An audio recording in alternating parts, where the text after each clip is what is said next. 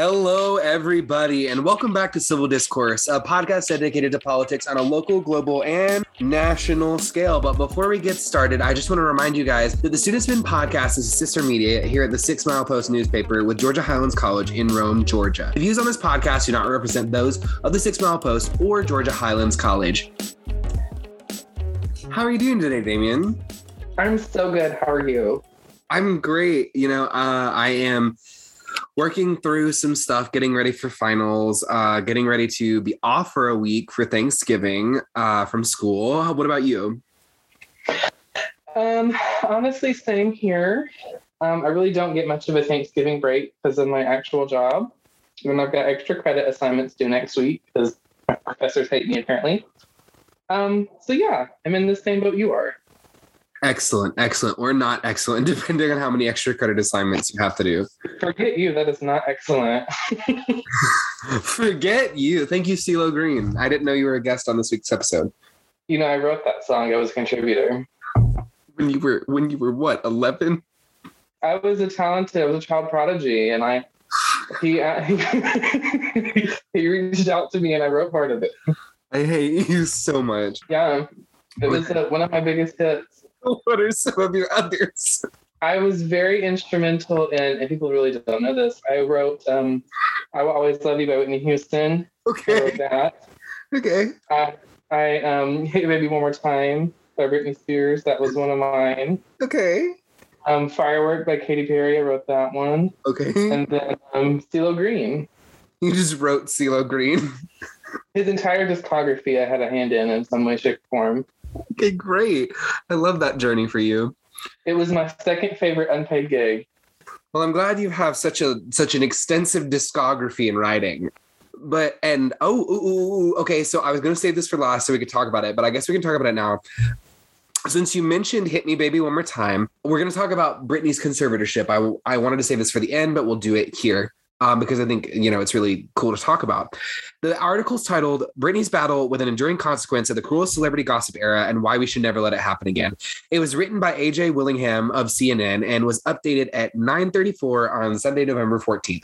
And it's basically talking about, I'm just going to give you a brief summary because I want your opinion on it. We always do that. So the article talks about 2000s gossip culture and gossip magazines and how it contributed to Britney's conservatorship and nobody doing anything about it and why she's just now being freed from her conservatorship.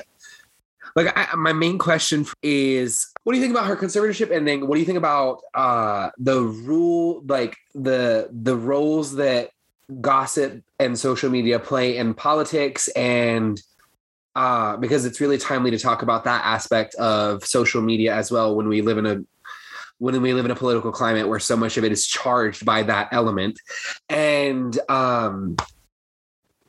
also there are people that are actively still in conservatorships, but people are only just now seeing how bad they can be because of Britney. And what do you think that Britney shining a light on this bad conservatorship aspect will do for other people? Oh God, there were 75 questions in that. I'm going to try my best to answer all of them. Well, first and foremost, I think it was a good thing that it ended because for the last, 11, 12, 13 years, for quite a while now, Britney's been put through just an absolute nightmare of a conservatorship. I don't think she had access to her own money or social media. She couldn't vote. She couldn't drive. I think she lost custody of her kids. They wouldn't allow her to see those either. Just something no human deserves to be in, honestly. I think it's a fantastic thing that it ended. I think social media is a double-edged sword, to be honest, because it was kind of social media that pushed, with the Free Britney movement, it was kind of social media that pushed to have it ended in the first place. And it undoubtedly played a huge role in ending the conservatorship. But I think another problem with social media is that, unfortunately, everybody gets a voice, which sounds like it would be a really good thing, but you have such a proliferation of misinformation. And it just, especially in terms of politics, I think we saw misinformation play a huge role in the last election. So I think it's good that everybody gets a chance to spread their voice, but unfortunately it does have a bunch of negative consequences, even if it does something positive like ending Britney's conservatorship.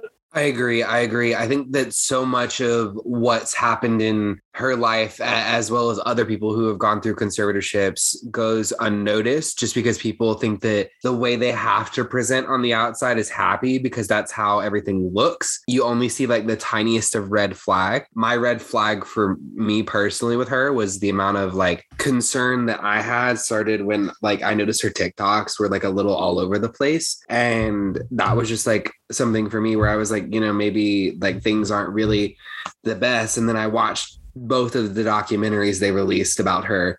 I thought, dear God, why is this woman being controlled in such a way that's like not her own and not her free thinking spirit? That brings another story up. Her story is kind of a segue point for this main story that I want to talk with you about. And it's titled Ex-Trump Advisor Michael Flynn's Call for One Religion in the U.S. Garners Swift Condemnation. And it was written by Paul LeBlanc. I've talked about Paul LeBlanc before. He's a CNN correspondent. And this story was updated as of 12:46 p.m. Monday, November 15th. So it basically says that former Trump National Security Advisor Michael Flynn is calling for one religion in the U.S., saying, and I quote, we have one nation under God. Why not one religion under God? Like, get it all out of the way, get it over, done with, just everybody worship God. I have a few problems with that. My main one being that the First Amendment of the Constitution is the freedom to religion, meaning everybody within the country can worship however they please, no matter what religion you believe in. And I want to get your take on this because I also think that church and state should and need to continually be separated. I don't think that they need this blending together like everybody's talking about. Certain people are blending them in and being like, oh, this needs to happen together for X, Y, Z reason, like church and state need to go together. But the more it goes together, from my personal opinion, the more that we're already having such a battle, like with little things like teaching.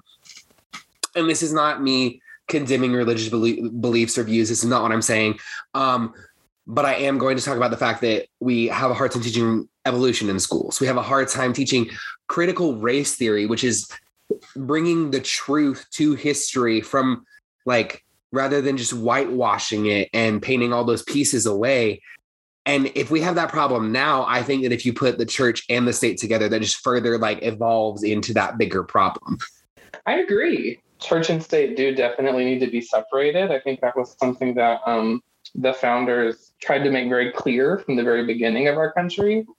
I would probably take it a step further. And I think if we're going to have a complete separation of church and state, I would remove any sort of reference to any sort of God or deity from anything having to do with the government. So currency, I'd remove it from that. I don't think it should be in the Pledge of Allegiance. I don't think federal buildings or state buildings should be allowed to have any sort of religious ideology spread throughout their buildings. I know in Alabama, where I'm from, it was common to have the 10 Commandments on the steps of a courthouse. Okay. I don't think that should be allowed. Okay. Just because I think while the First Amendment does provide for all of us to have the ability to worship religion and to practice religion any way we want to, it also protects people who don't want to do that. And I think if you're truly going to separate the two, you have to separate it completely. When I was growing up, I had a friend who took me to his church. Before every sermon, they would say the Pledge of Allegiance because they believed in that coincideness of the church and state. And it was really weird to watch because that's the only time it would be involved.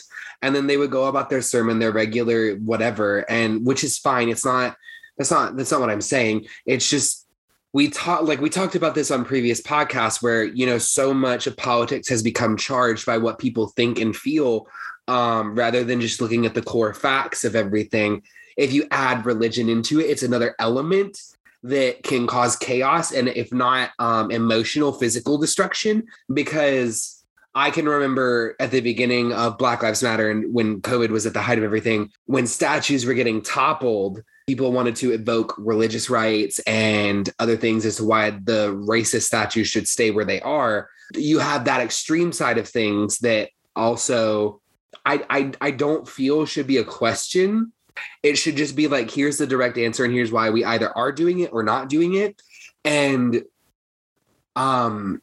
it gets muddy, especially when you put religion into it. Yeah, I mean, and let's be real. Most of the prejudices that exist in current society come in some way, shape, or form from religion. They're either created by a religion or they're proliferated and spread from a religion. Whether it's against people of another race, like the KKK used religion to justify what they were doing. Slaveholders used to use religion to justify what they were doing. Whether it's against gay people or even people of other religions that aren't the same as yours. Most of that in some way stems from a religion or some sort of religious belief, whether it's fundamentalism or another word translation or version of a religion. And I don't think that's something you want mixing with the government. No, absolutely not. And it baffles me as well that like believe however you want to politically believe, as long as it's not harmful to others. As I say this statement, it baffles me as well that a president of the United States, and it talks about this in the article as well, that a president of the United States could have someone this close to him saying this kind of stuff, because in 2017, Flynn also openly admitted to lying to the FBI about his involvement with Russia's then ambassador. And so if you have somebody who lies like that, if you have somebody who openly admits to it, if you have somebody who just, has these this isn't the first outlandish thing he said, and it certainly won't be the last, but you have someone who's saying these outlandish things and they're that close to the president, and that president is entertaining it regardless of who they are. Even if Joe Biden himself was doing this, and there's not everything that I agree with that he does, but he's who I voted for. The fact that someone who is supposed to be running our country and leading it the best way they know how to, that's what's the closest to him. That's alarming. That's concerning. And furthermore, why are you letting those kinds of people run the country? I think the answer to that last question is obvious. But let's also be real. Trump became a Christian 2 seconds before he ran for president because he knew that the evangelical vote was a huge faction of the Republican Party. And so in order for him to win the presidency, he faked being a Christian to appeal to those people. That way they would vote for him. So I don't think it's surprising that Michael Flynn said something like that. And I definitely don't think it's surprising that he was that close to Trump. Because,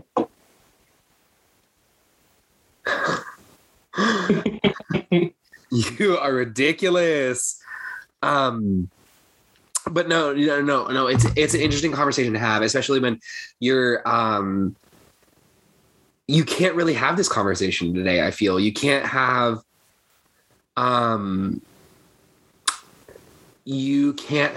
yourself and somebody else having an agreeable mutual conversation with each other about something as big as this without it blowing up into an all-out fight because of how politically charged it is when it shouldn't be. Like I personally am a firm believer that everybody and everyone has the right to believe that they want, as long as it's not harmful mentally, physically, or emotionally to other people. And obviously all three of those things won't happen all the time. Sometimes you think things to yourself that just shouldn't go out into the public, but it also begs the question, like, is there a way where we can get where conservative and liberal people and libertarian and middle fork of the road, whatever you want to call it, can exist together? And I'm not sure we'll ever see that point.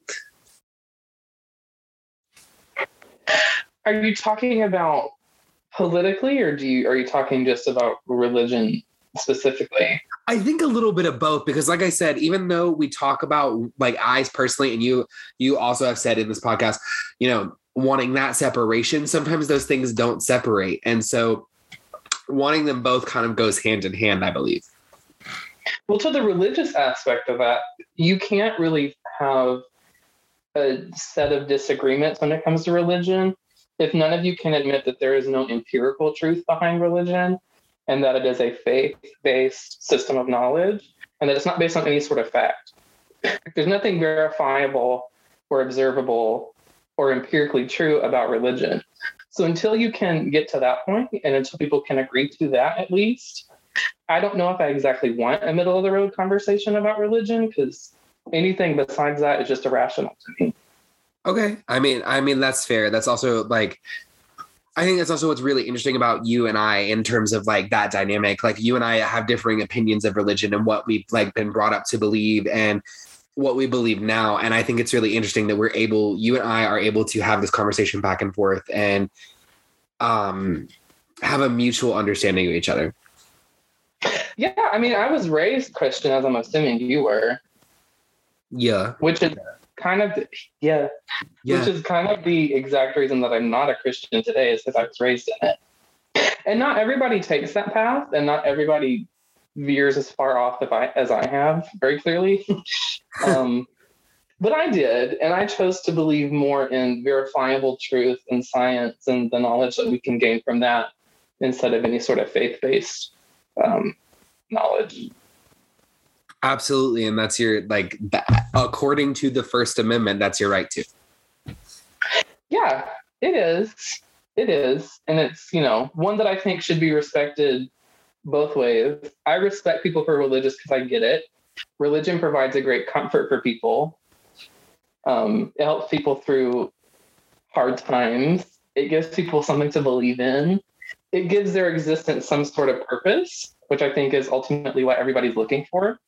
So I respect it, but I also want people of religious faiths to respect my belief that, I'm not a religious person.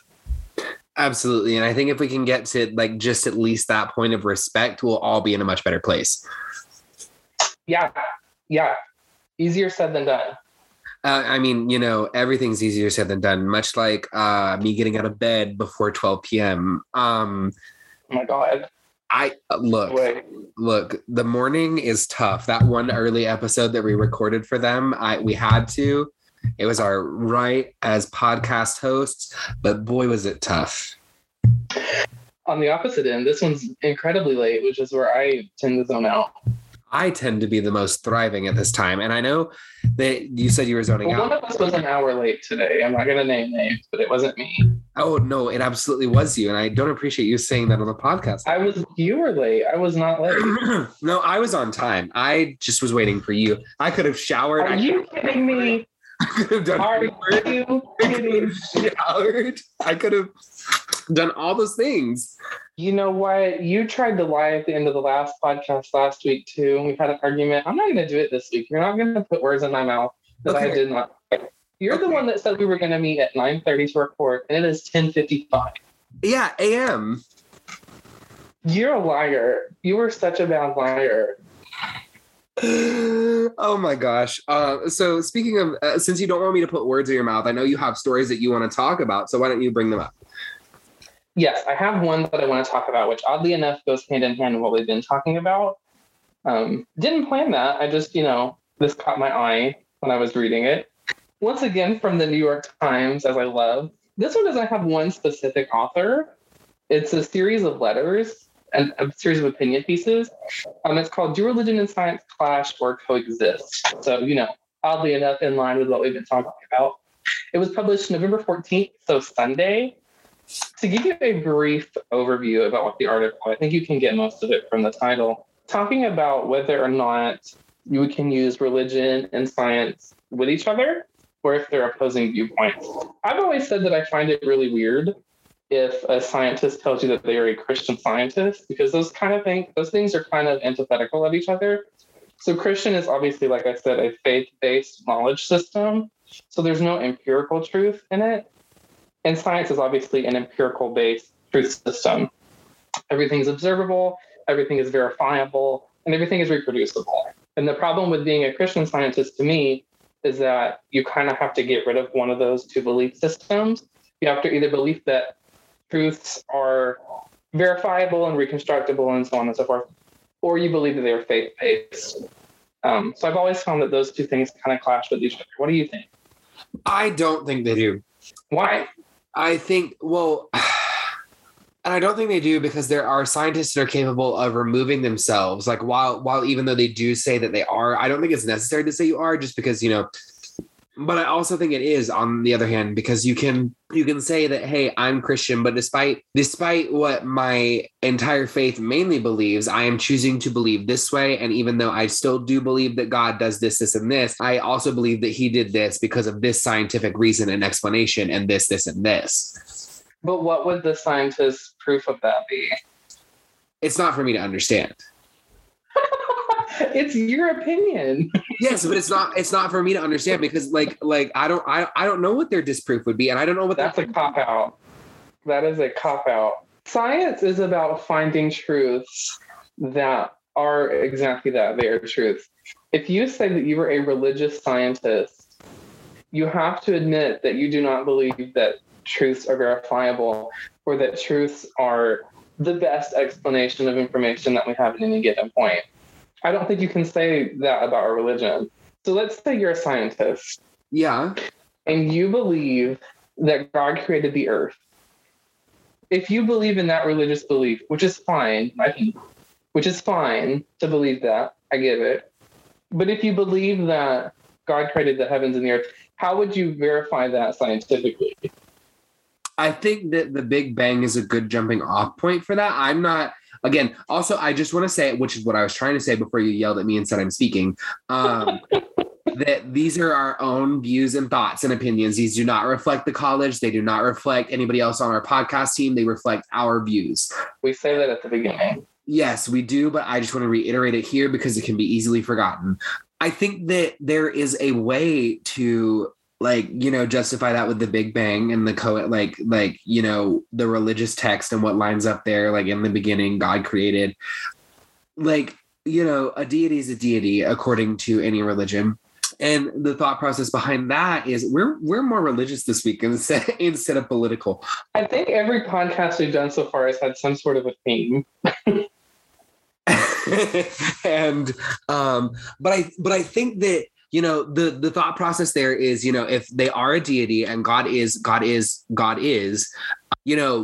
what one day to that deity in the expanse of creation could be 1,000 years, could be lining it up, why was I about to say geographically, on a calendar basis. When God was in Montana. When God created Montana, that's sort of the justification for it, I believe that people have the capability to believe that God created the earth and that there is a scientific truth behind that. I just think those are two conflicting belief systems. If you say that God created the heavens and the earth, again, that's fine. That's a view I respect. I'm not judging that specific belief. But if you say that, to me, as a scientist, your job would be to find some sort of justification or some sort of proof at the very least to prove that God existed. That's why I think there's a clash between the two. No, I think I agree. And there's more I want to talk about. But before we get into that, I think we should take a little breaky break, collect our thoughts and listen to this really cool ad about the GHC Student Support Services. Thank you so much for listening to this week's episode of Civil Discourse. Damien and I are having such a great time making it for you. We hope you are enjoying the heck out of it. But before we continue on with the episode, I just wanted to remind you that our episode of today's Civil Discourse is brought to you by your very own GHC Student Support Services. And in case you aren't already aware, they provide free academic, career, and personal counseling. There's times where I don't know where to go. I don't know what to do. I was feeling really overwhelmed about transferring to a four-year university. And I looked at the Student Support Services portal on my GHC portal and noticed that there's academic advising ready for me to go, ready for me to talk to anybody I want to.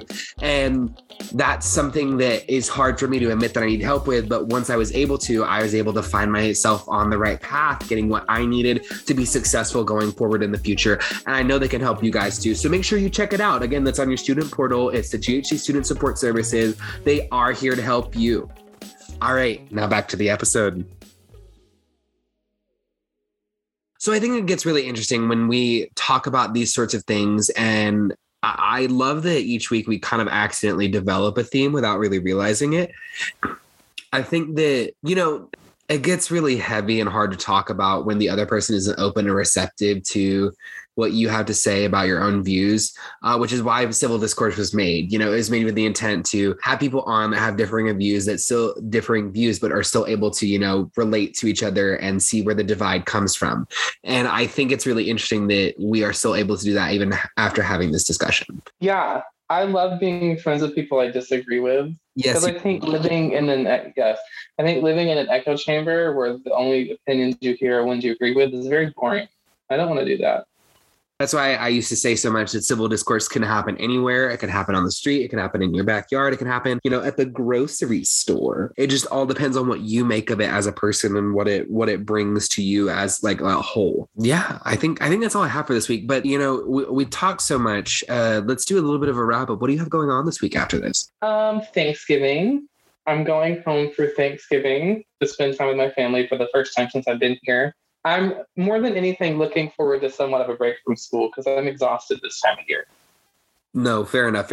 I have a break, but I have some catching up to do on some schoolwork and, working retail, you don't really get that much of a break. You get to go home, you get to work, you get to work, you get to work, you get to work. And then when you're done working, you get to go to bed for 2 minutes and then clock in at work. Yes. Clock in for your 30-minute shift with a 72-hour extension.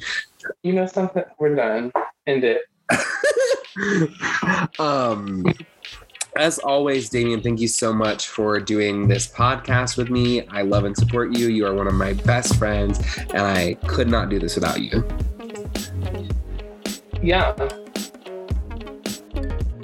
Well, I think that just about does it. Thank you so much, guys, for listening this week, and we want to thank you for listening every week. And as always, have a great one. We'll see you next time. Bye.